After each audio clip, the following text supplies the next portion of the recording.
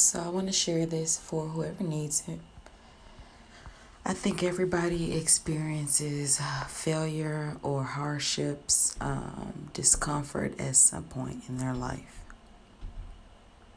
The key to enduring those hardships and struggles is to see the opportunity for growth, see the opportunity for change.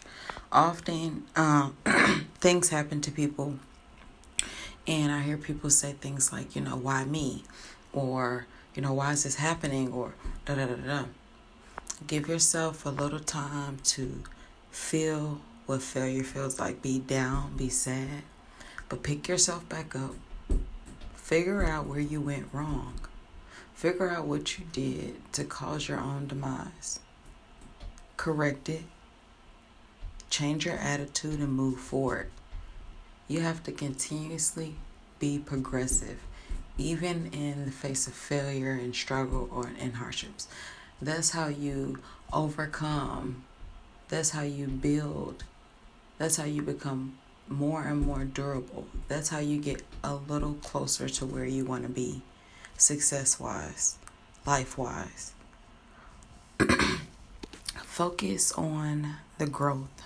Focus on the opportunity. Everybody wants to be famous or rich or attain whatever they dream, their wildest dreams, whatever. But the difference between people that actually pursue that is people get hung up on the logistics, the nuances, the small things, the in-betweens, the failures.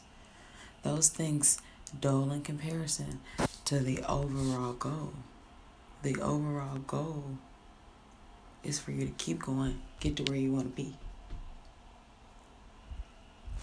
So, when something bad happens, I challenge you to find something that you're grateful for. Are you breathing? Are you healthy? Are you walking? Give yourself a minute to cry and freak out or whatever you need in the face of that hardship or that failure. And then you pick yourself up. You figure out where you went wrong. You recorrect that behavior, and you're a million times better than you were before that situation.